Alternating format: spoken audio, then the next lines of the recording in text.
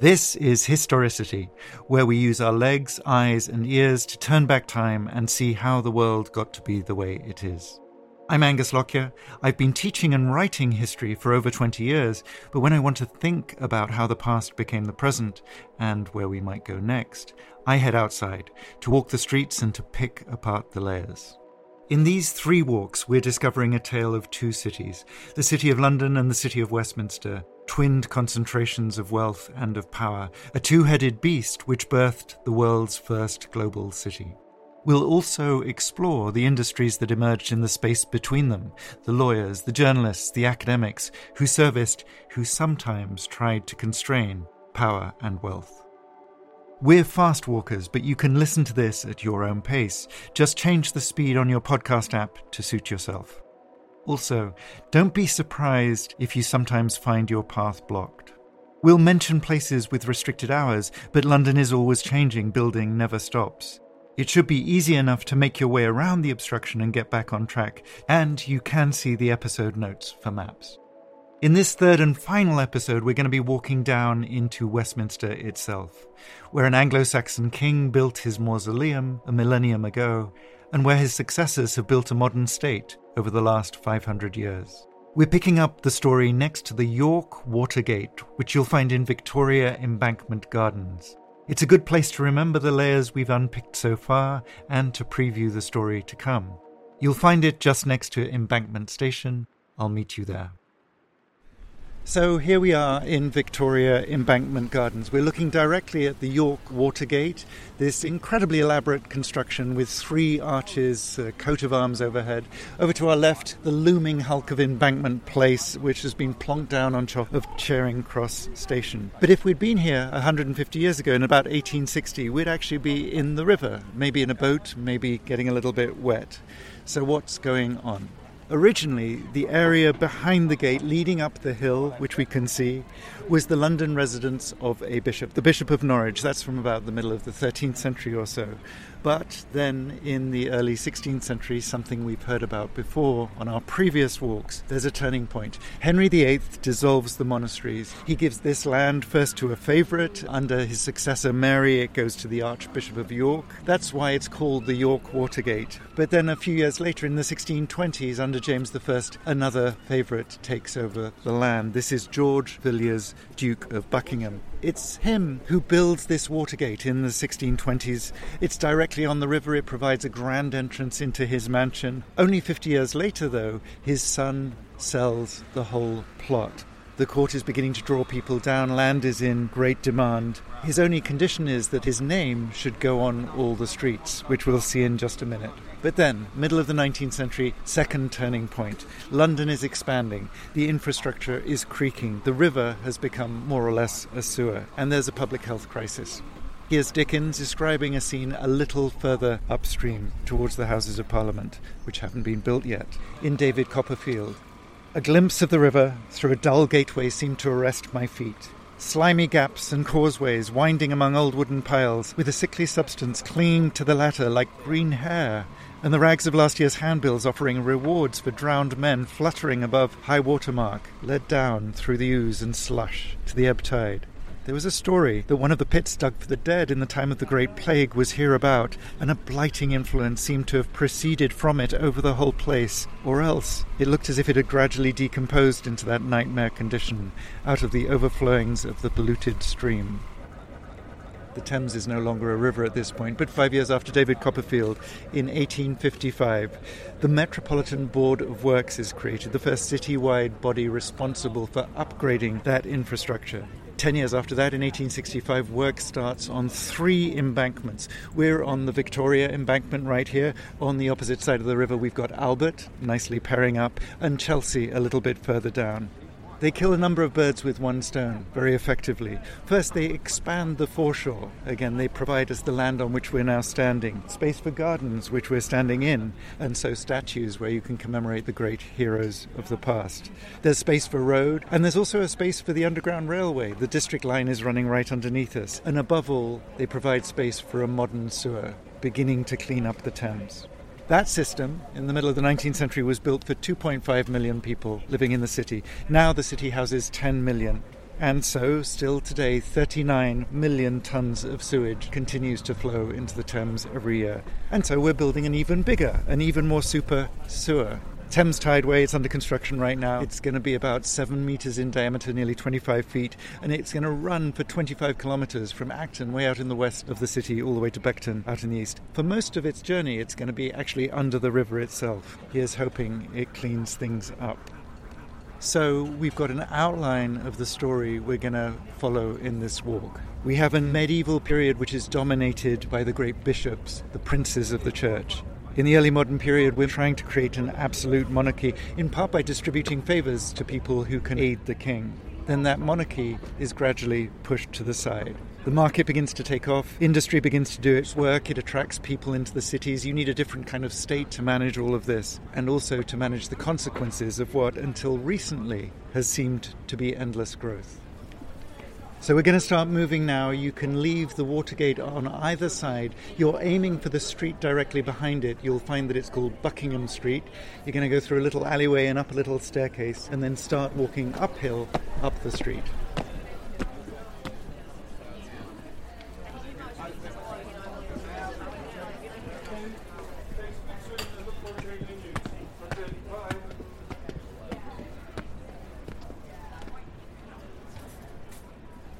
So here we are on Buckingham Street, walking uphill. We already know what's happened here a little bit from the previous walk. There were a few Roman villas here roundabout. There's an Anglo-Saxon settlement at the top of the hill.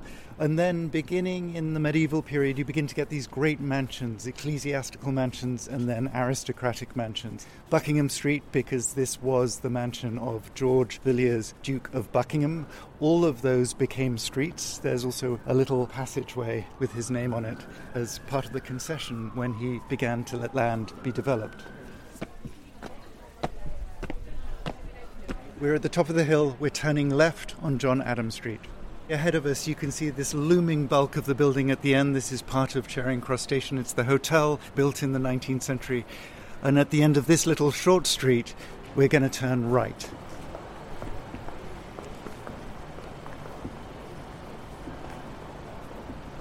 So we've turned right. We're now on Villiers Street, another of these streets named after the previous occupant, George Villiers, Duke of Buckingham.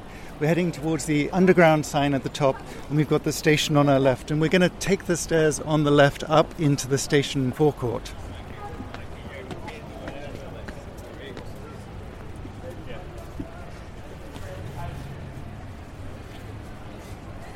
As we come into the station forecourt on the other side of the Strand, you can see some cream stucco buildings. This is part of an early 19th century development, which we'll talk about a little more when we get to Trafalgar Square. But we're heading for this rather extraordinary monument that sits in front of Charing Cross Station. We'll pause here just for a moment, but to understand what we're seeing, this great monument, we have to go way back in time. We have to go back to the 1290s. Edward I has just lost his queen. She died up north in Lincolnshire, and so he brings her back to Westminster. Along the way she rests, and at each place she rests, he erects a cross. At the top of this monument, you can see a cross. This is the last of them. It's not originally here, it's a little bit to the west. We'll see the site in a minute. But at that point, the name Charing Cross begins to come into use. Charing basically means bend. At the place where the river bends, there is a cross to Eleanor, and so we have Charing Cross. But again, this isn't the original. This version of the cross, an elaborate Victorian version of the cross, was set up here when the station was built in the 1860s. So to see where the cross originally was, we have to keep walking. We're going to go out of the station forecourt on the other side, aiming for the other entrance to the underground.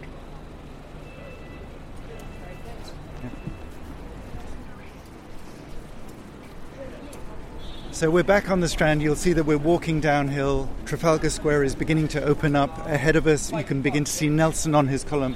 And if you want to learn a little bit more about the Strand, of course, you can go back and listen to our previous walk, which tells the earlier history.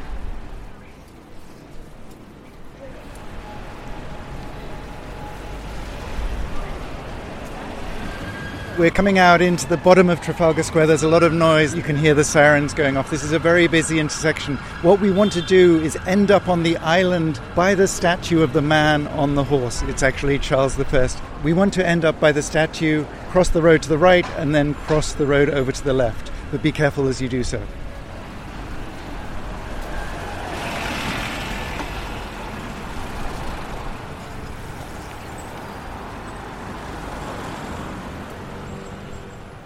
So here we are next to Charles I on his horse. He's facing down Whitehall, down towards where he was executed in 1649, and beyond you can see Big Ben and the Houses of Parliament. It's a noisy place, it's a big traffic intersection as you can hear. This is a great place to stop and work out what's going on. That originally what was here was a cross, the Eleanor Cross that's now in front of Charing Cross Station. But that was destroyed in 1647 and then replaced in 1675, a few years after his death, by this statue. So what's going on? In the 11th century, Edward the Confessor rebuilds a church as his own mausoleum and establishes the first royal palace. That's at the end of the street in front of us, Whitehall. That happens in the 1060s. We'll talk a little bit more about them right at the end of this walk. Fast forward to the 1530s, one of the turning points we know well now. Henry VIII takes over the residence of a disgraced advisor, Cardinal Wolsey. That's further up the street towards us here, and he rebuilds that mansion as Whitehall Palace. It includes a leisure complex, you might call it. It has facilities for jousting, for tennis, and so on. He also begins to build out the parks, St. James's, Green and Hyde Parks. And his successors continue to add to that Whitehall Palace. Charles I, who we're standing next to, is dreaming of a huge new palace on the same site right up until the end of his life, but of course it's not to be. In the 1640s, instead, the country collapses into civil war. It's really a protest against the royal claim to rule by divine right. The parliamentarians, Charles's opponents, surround both the city and Westminster with earthworks to defend them against Charles, and eventually, in 1649, Charles loses his head. It's not clear he's learned his lessons. He is protesting unto the last. These are some of his last words on the scaffold before his head is chopped off.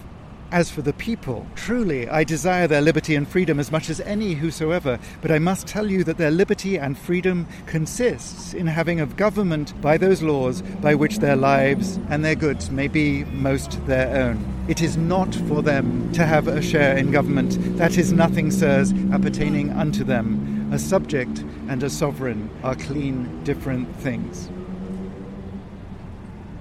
11 years later, though, his son, Charles II, is restored to the throne. And that moment, 1660, marks a watershed. On the one hand, the court becomes a fountainhead of offices, of entertainment. It becomes a magnet for wealth and privilege. So you begin to get the aristocrats flocking to these mansions closer to the centre of power. It's helped by the city emptying out after the Great Fire in 1666, of course. You begin to get French models of architecture and of gardening. St. James's Park is redesigned with a canal, and you begin to get the Mall, which you can see under the arch over on your right. It replaces Pall Mall over to the north as a place to play pêle-mêle. It's a precursor to croquet.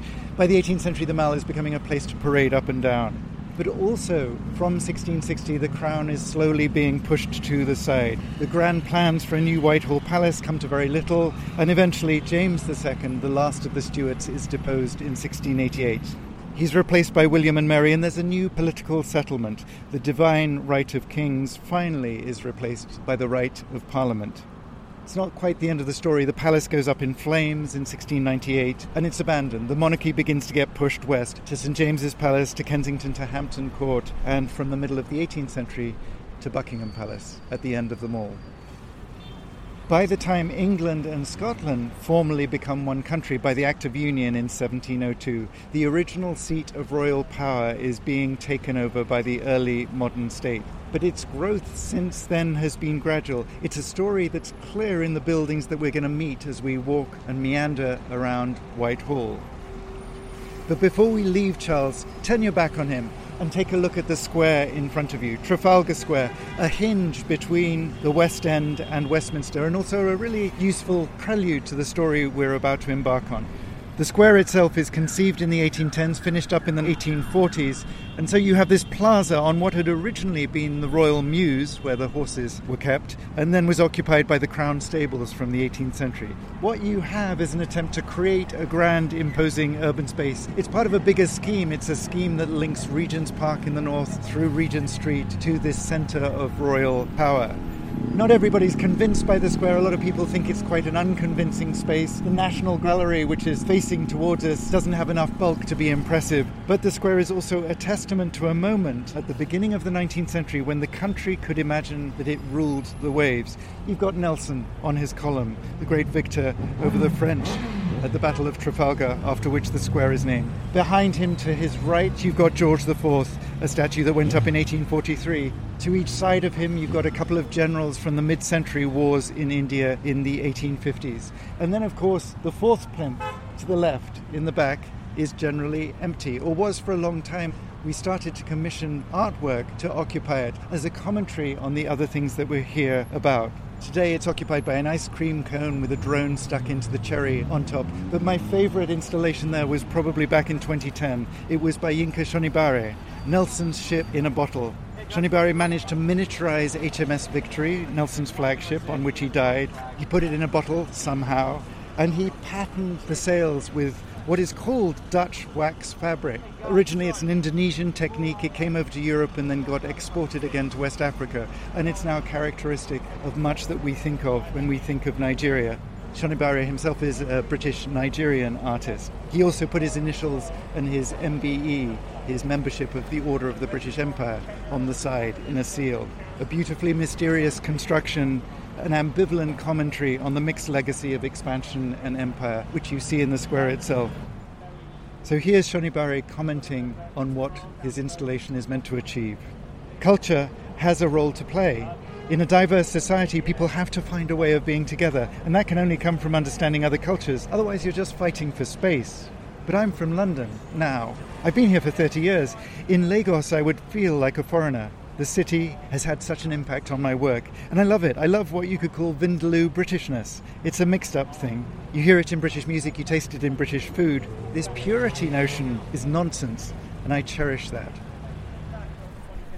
So Trafalgar Square is testament to the country's increasing ability to project force overseas, and that's made possible by the state's ability in the 17th, 18th, 19th centuries to raise the money it needed to fight the wars. We've already seen that in our first walk in the City of London. The Bank of England was founded in the 1690s, after all, as a private bank to fund the war with France. And war is a large part of the early history of Westminster.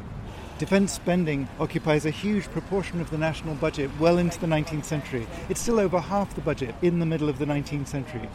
But this story about debt and about war is easiest to see in reverse and from the backside of Whitehall.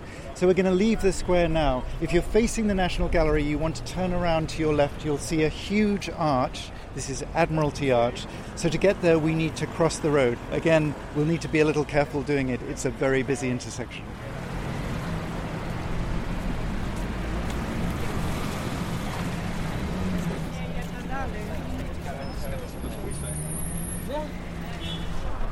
So I hope you've made your way safely across the intersection and you're walking towards Admiralty Arch. As you do, you can see above this Latin inscription. It tells you when it was built. Translated, it says this was built in the year of our Lord, 1910, in the reign of Edward VII, as an expression of civic gratitude to Queen Victoria, who of course has been dead 10 years by that point. If you can't walk directly under the arch because it's blocked off, just take the road to your left, which will lead you around and back out onto the Mall. And as we do, we'll see the story of the war being made by the British state.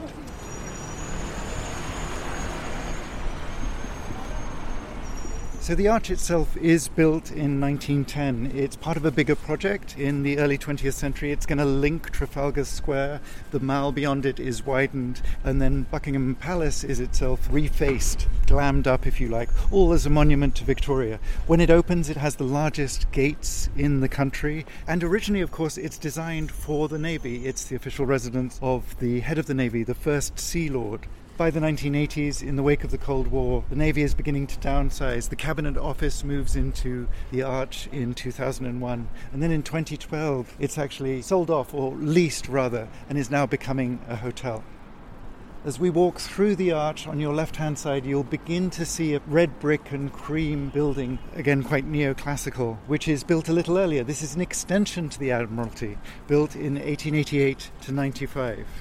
And on the corner, beyond the Admiralty extension, a dark brown building which looks very forbidding and is in fact a citadel. This is part of a vast underground complex which stretches from here all the way past the Houses of Parliament, built in 1939 as a place to retreat during the war.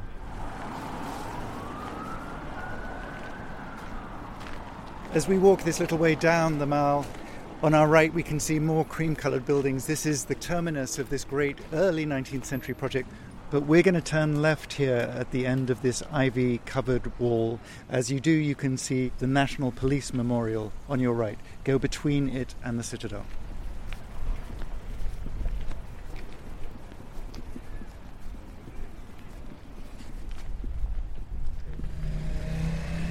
So as we come to the end of the ivy-covered Citadel wall, you'll see opening in front of you a parade ground, which is indeed what it is. This is Horse Guards Parade, where the Household Cavalry does its thing at least once a year, surrounded by various buildings.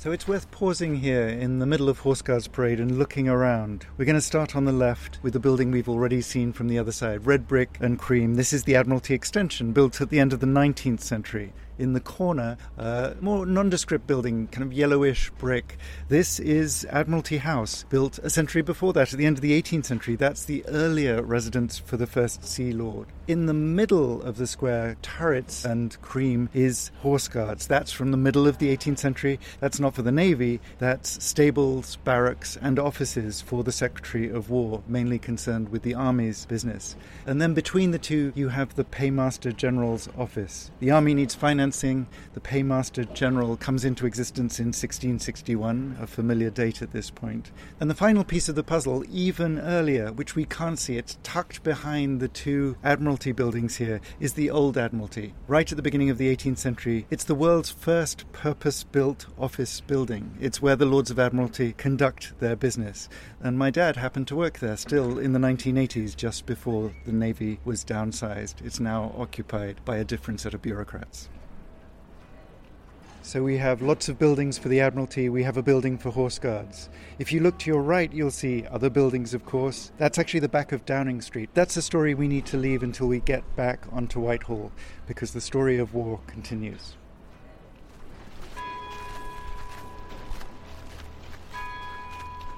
So we're going to leave Horse Guards now. We're going to leave through Horse Guards itself, that little arch that you can see underneath the turret with the London Eye lurking behind it. And that will bring us back out onto Whitehall, where we'll stop and begin to put the story together.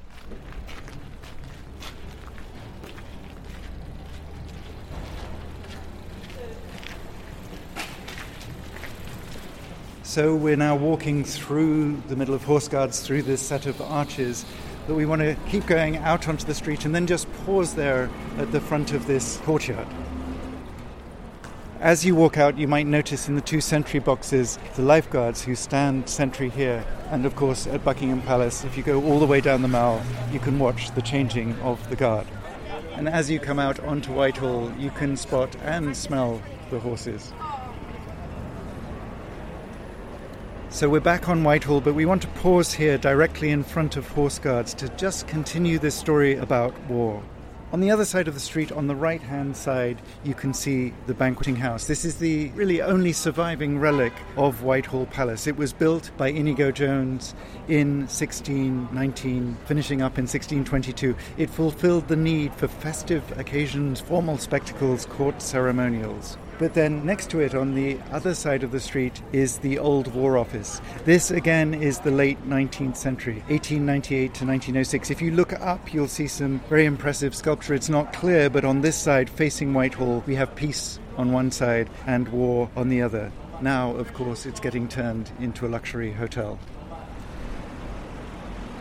We're going to cross this busy road, leaving Banqueting House on our right, and walk down Horse Guards Avenue. So as we walk down Horse Guards Avenue, you can see again the Old War Office on your left with more sculpture on this side. And then on our right, the Ministry of Defence, a much more modern building with these two massive sculptures of reclining figures in front of the portico leading into the building. It's designed in 1939, a date that we should know. It's finished in 1959. Initially, the occupants of the Air Ministry and the Board of Trade, a much older body, established in the 17th century to advise on foreign plantations, colonies, in other words. So we have here in this early part of the story of Whitehall a story of foreign adventure, if you like, of war more explicitly. At the end of Horse Guards Avenue, as we head towards the river, we're going to turn right into an extension of Victoria Embankment Gardens, where we started, and look at some of the monuments that war has left in its wake.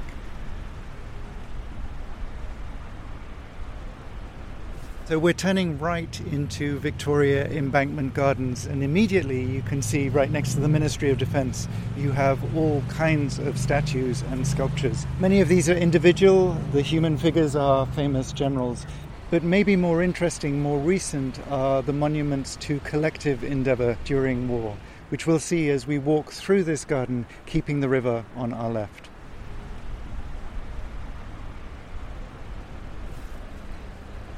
The first of these collective monuments on your right is to the Fleet Air Arm, but just as you pass it, it's also worth pausing and looking across the river.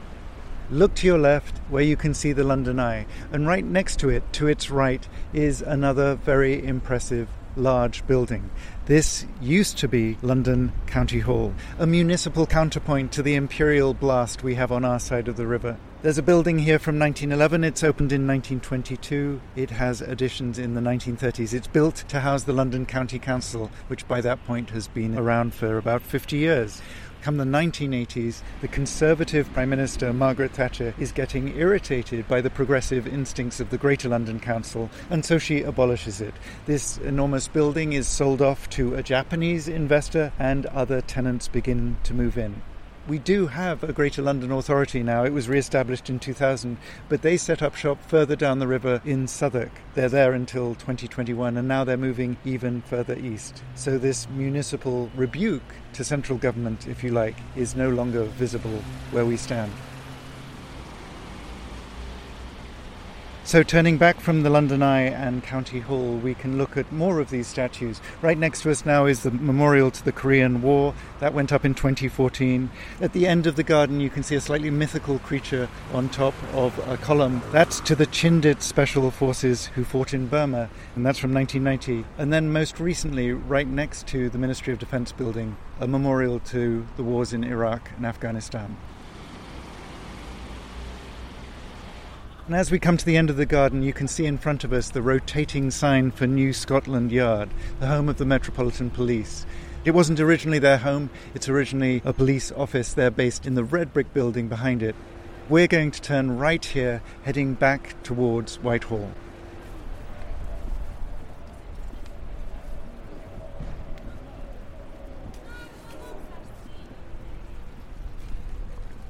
And so we're now walking along the third side of the Ministry of Defence. You can see the size of the building.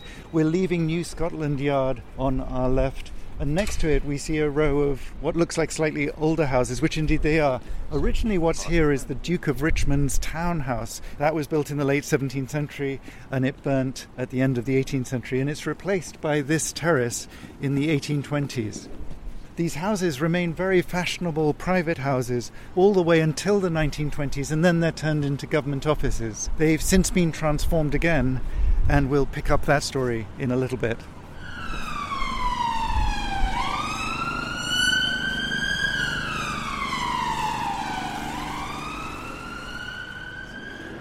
So as we come to the end of Richmond Terrace, we're back on Whitehall. You can hear the traffic pick up again. This is a great point to stop and take up the story of government as it begins to expand beyond its military functions, but still haunted by the wars that it's fought. So on our left, in the middle of the street, we can see the cenotaph. On the side, you can see the glorious dead. It's the work of Edwin Lutyens. We've come across him in our previous walks. He puts this up in 1919, 1920. He's in the middle of his work on New Delhi, and he's actually perpetuating a memorial that was built in a rush in wood right at the end of the war. On our right, also in the middle of the street, we have a monument to the women of World War II. This was funded in part by the public, and this was only unveiled in 2005. The cenotaph isn't always an easy place to be. Here's Lawrence Binyon, a poem for the fallen in 1914. It's a poem that was read in part at the unveiling of the cenotaph itself. With proud thanksgiving, a mother for her children, England mourns for her dead across the sea. Binyon goes on to talk about solemn the drum's thrill. In the next stanza, they went with songs to the battle, they were young. And then the most famous fourth stanza of this poem, they shall grow not old as we that are left grow old. Age shall not weary them, nor the years condemn. At the going down of the sun and in the morning, we will remember them. But Binyon's not the only one to write poetry about the war. Here's Ursula Roberts, a few years later in 1922, commenting on the scene at the cenotaph. The man in the trilby hat has furtively shifted it. The man with the clay pipe has pushed his fists deeper into his pockets. Beparcelled women are straining their necks to stare. Through the spattered windows of the omnibus we see, dumb beneath the rain, marshalled by careful policemen, four behind four, the relatives of dead heroes, clutching damp wreaths. Within the omnibus there is silence, but for a sniff. Then a plump woman speaks, softly, unquerulously. I wouldn't, she says. I wouldn't stand in a queue to have my feelings harrowed. No, myself I wouldn't. The omnibus swerves to the pavement and the plump woman prepares for equable departure. But there, she adds unbitterly, I often think it wouldn't do for us all to be alike. There's some as can't, but then again there's some, you see, as can. And around these two memorials, again, to war, we see the state that mobilized the heroes to fall. The first thing to look at across Whitehall on the right is what used to be the Treasury. It includes some remnants from Henry VIII's earlier palace. It includes some of the tennis courts he had. And the Treasury itself is constituted later. It's constituted, again, a date we know well by now, in 1660. The first purpose-built block for it, coming a little bit after the Admiralty, is in 1733 to 37. That's built on top of the former cockpit. Over time it expands. What you're seeing here is from the middle of the 19th century and originally includes the Board of Trade, which we've met already. The Treasury moved out of here back in 1940. It's now occupied by the Cabinet Office. The reason being that it's a convenient spot, because directly in front of us, behind the gates, we have Downing Street. The street itself dates from the end of the 17th century, and then in 1730s, Number 10 is remodelled for Robert Walpole. At that point, he's the First Lord of the Treasury, but it's with Robert Walpole that the First Lord of the Treasury becomes known as the Prime Minister. The streets had multiple additions over the years, of course. At the beginning of the 20th century, some barriers are put at the far end, initially for crowd control, then because there are fears about what the Irish might do following their war of independence. The barriers you see in front of you at this end are put there in 1973. The gates are put there in 1989. This time it's against the IRA, which is conducting a bombing campaign in London.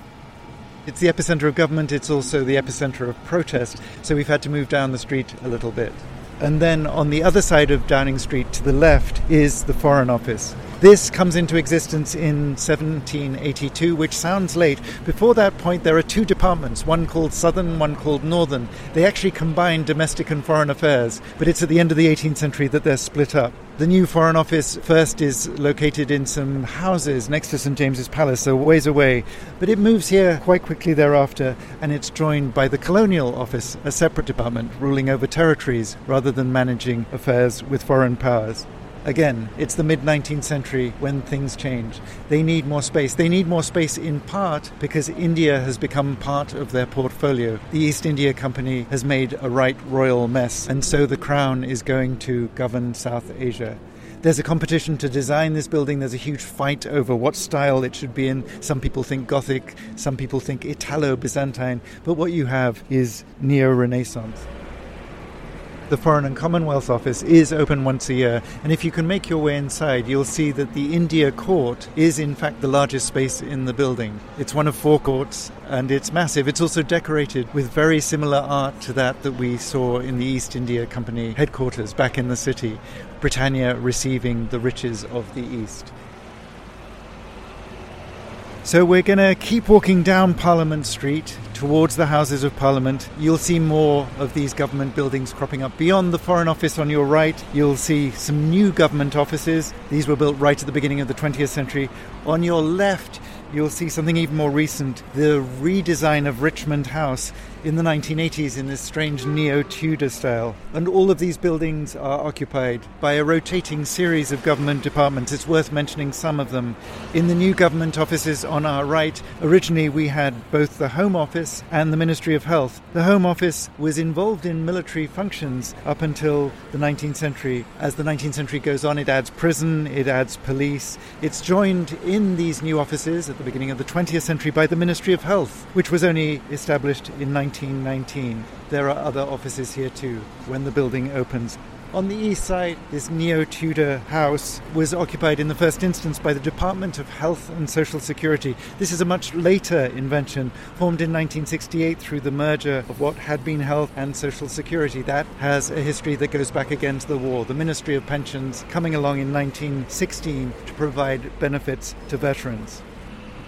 This building on the left, Richmond House, might indeed be rebuilt yet again. There's a proposal that the Houses of Parliament should be vacated, but that's a story we'll pick up in a little while. So we're coming to the end of Parliament Street now. You can see on the left the Houses of Parliament, on our right is Parliament Square. We're going to cross, and we want to meet where you can see Winston Churchill on the corner glowering at us.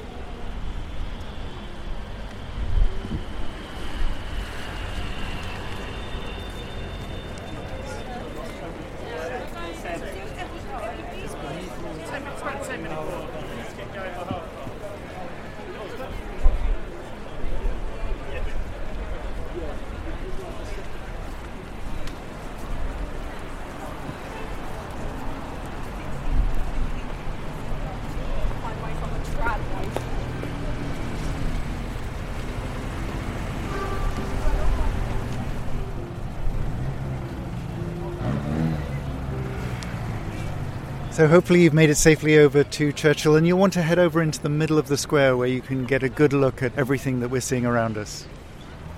So here we are in Parliament Square. It's a great place to stand, to reflect, to look around, and to think about the way in which power has accumulated and settled and shifted over the centuries. Let's start by winding back the clock. Originally what you have here is an island between two streams, Thorney Island, and we have a small monastic community. We know about it from the 7th century, but it is small. There are maybe 12 monks. It's a monasteriolum, a little monastery. But the kings begin to notice their piety, perhaps. Harold I is buried here in 1040. In 1050, Edward the Confessor begins a new church. It's not the Westminster Abbey you see in front of you, but it's the start of this place, Westminster, as a centre of power. He builds the abbey on the higher ground to the west and his own palace on the lower ground nearer the river. Both of these grow under his successors. William II builds the hall, the medieval hall you can see in front of the Houses of Parliament at the end of the 11th century. Henry III, a couple of centuries later, in 1246, starts a new abbey, the germ of what you do see before you. And there are more additions, of course, over the next few centuries. The abbey is more or less complete by the 16th century, at which point Henry VIII, the story we've heard already, is moving the palace up the street. This area, the hall and its surrounds, are increasingly occupied by the Parliament and by law. Even as the state grows, though, even as more people are congregating here, the facilities are always playing catch-up. At the beginning of the 19th century, in 1800, the Act of Union brings in new members to the Parliament from Ireland. In 1832, the Reform Act expands the suffrage still further. It retains property requirements, and of course women still cannot vote. But the architectural changes to accommodate all this growing activity are piecemeal. And then, in 1834, the palace burns down. That clears the way for what we have today, perhaps the most famous 19th century Gothic monument in London. It's the result of a competition in 1835. It's designed by Charles Barry, a great believer in regularity and symmetry. He's helped out by Augustus Pugin, who labours on the details, who doesn't believe in symmetry to the same extent, and dies insane from the workload at the age of 40. The houses are ready to occupy by the House of Lords in 1847. They're used by Queen Victoria in 1852. There's a second expansion of the suffrage in 1867, but still, of course, the houses, as you see them, are witness to the imperial hierarchy that was in operation at the time. At the south entrance, under the Victoria Tower, at the other end from Big Ben, you have the royal entrance. It leads to a highly decorated royal robing room. It's only used at the state opening of Parliament once a year. Then to a royal gallery through which the monarch processes. Then to a Prince's Chamber, which is one of the minor lobbies for the House of Lords, then to the House of Lords, then to the Peers' Lobby, another corridor, a central lobby, a Commons corridor, interestingly much lighter and plainer than the highly decorated bit dedicated to the aristocracy, and finally to the House of Commons, with Big Ben at the very northernmost point of the palace. Things have changed a bit over the years. In 1911, a law was passed whereby the Lords were only able to delay rather than actually block legislation. In 1958, people can have peerages for life, not for their family. But there are still 100 hereditary aristocrats sitting in the upper chamber. And of course now the palace is falling apart. It's been 150 years, it needs upkeep. The renovation, according to some estimates, could take up to 76 years and cost as much as 22 billion. But still, of course, our representatives are very unwilling to decamp. Some of those representatives, 210 out of the 650 MPs in the House of Commons, work across the road in the much more modern building you can see, Portcullis House. This was built at the turn of the 21st century. More interesting than the building itself, though, is that it sits on top of a redesigned Westminster Underground station, which opened in 1999. It's a huge concrete box, and if you descend under Portcullis House, you can see it spread out in front of you. And then if you turn around from Portcullis House to the right of the Abbey, you can see a very pale building with a very elaborate portico figures over the entryway. The most recent addition. This is now dedicated to the Supreme Court, which came into existence only in 2003, originally built in the early 20th century for Middlesex Guildhall.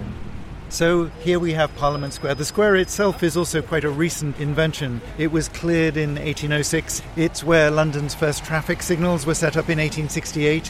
In 1928 it becomes a huge roundabout almost, as you can see and hear, and it's redesigned in 1950. It's also stuffed with the statues of the great and good who helped make the modern world of industry, empire and finally nation. The earlier statues here are of great statesmen, Peel and Palmerston, Disraeli and Abraham Lincoln, Jan Christian Smuts of South Africa, and Winston Churchill, who appears in 1973. More recently, we have statues to those who've had to deal with the consequences of these things. Nelson Mandela, over in the far corner, comes in 2007, Mahatma Gandhi in 2015, and then most recently, Millicent Fawcett in 2018. You might not have heard of Millicent Fawcett, but she was an enormously important figure. Not a radical, she was a patriotic, pro-war imperialist, but she did work tirelessly for women's suffrage and education.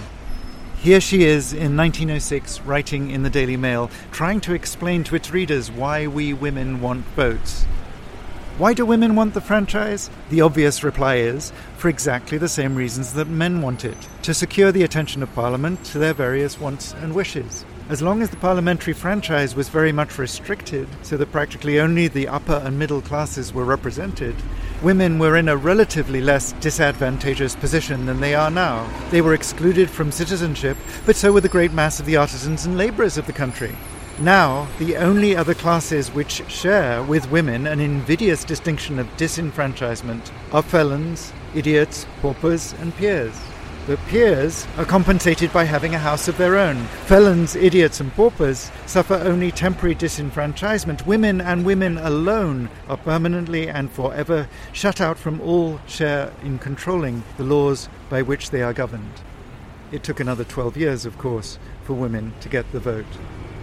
But still, the need for accountability of our representatives to the people goes on. So the square remains a site of protest. Famously, there was a protest against the Iraq War for a number of years after 2001. More recently, there was a democracy village at the beginning of the 2010s. And so we come to the present. A fragmented country, many would say, an embattled government, certainly. We're divorced from Europe again. We're pushing back refugees. We're trying still to profit somehow from global trade. But it's also worth remembering that this is just the latest layer. This is just the latest chapter of the story of a city at the center of a country finding its place in the world.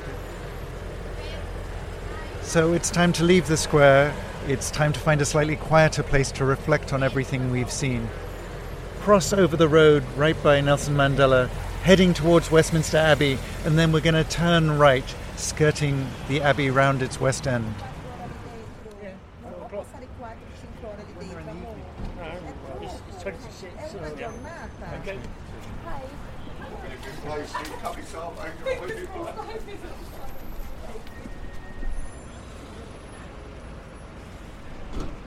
As you come to the end of the Abbey, if you look to your right, you'll see more modern buildings. The Queen Elizabeth II Conference Centre, the Central Methodist Hall, an extravaganza from the early 20th century.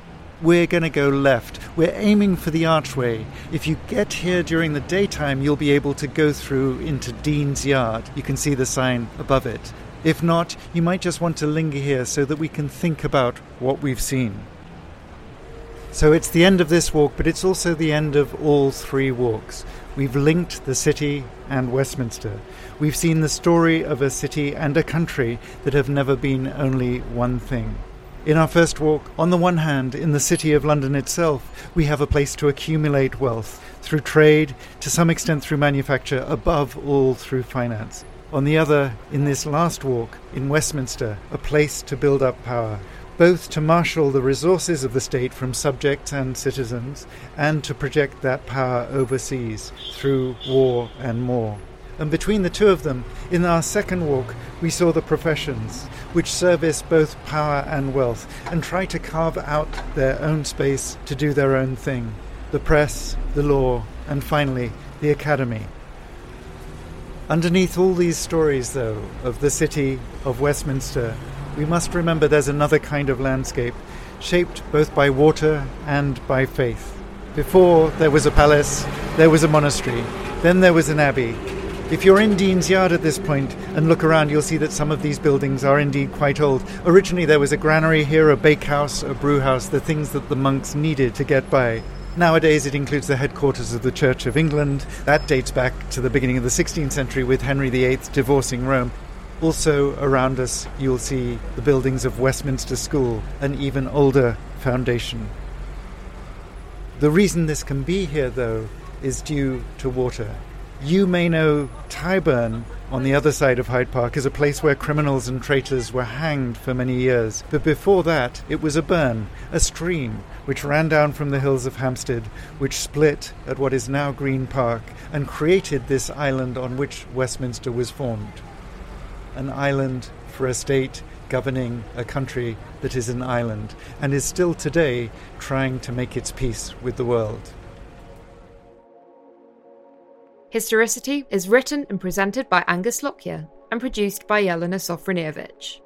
This series was produced in partnership with the Institute of Historical Research at the University of London. You can find out more about them at layersoflondon.org. See the episode notes for the other walks and follow Historicity wherever you get your podcasts.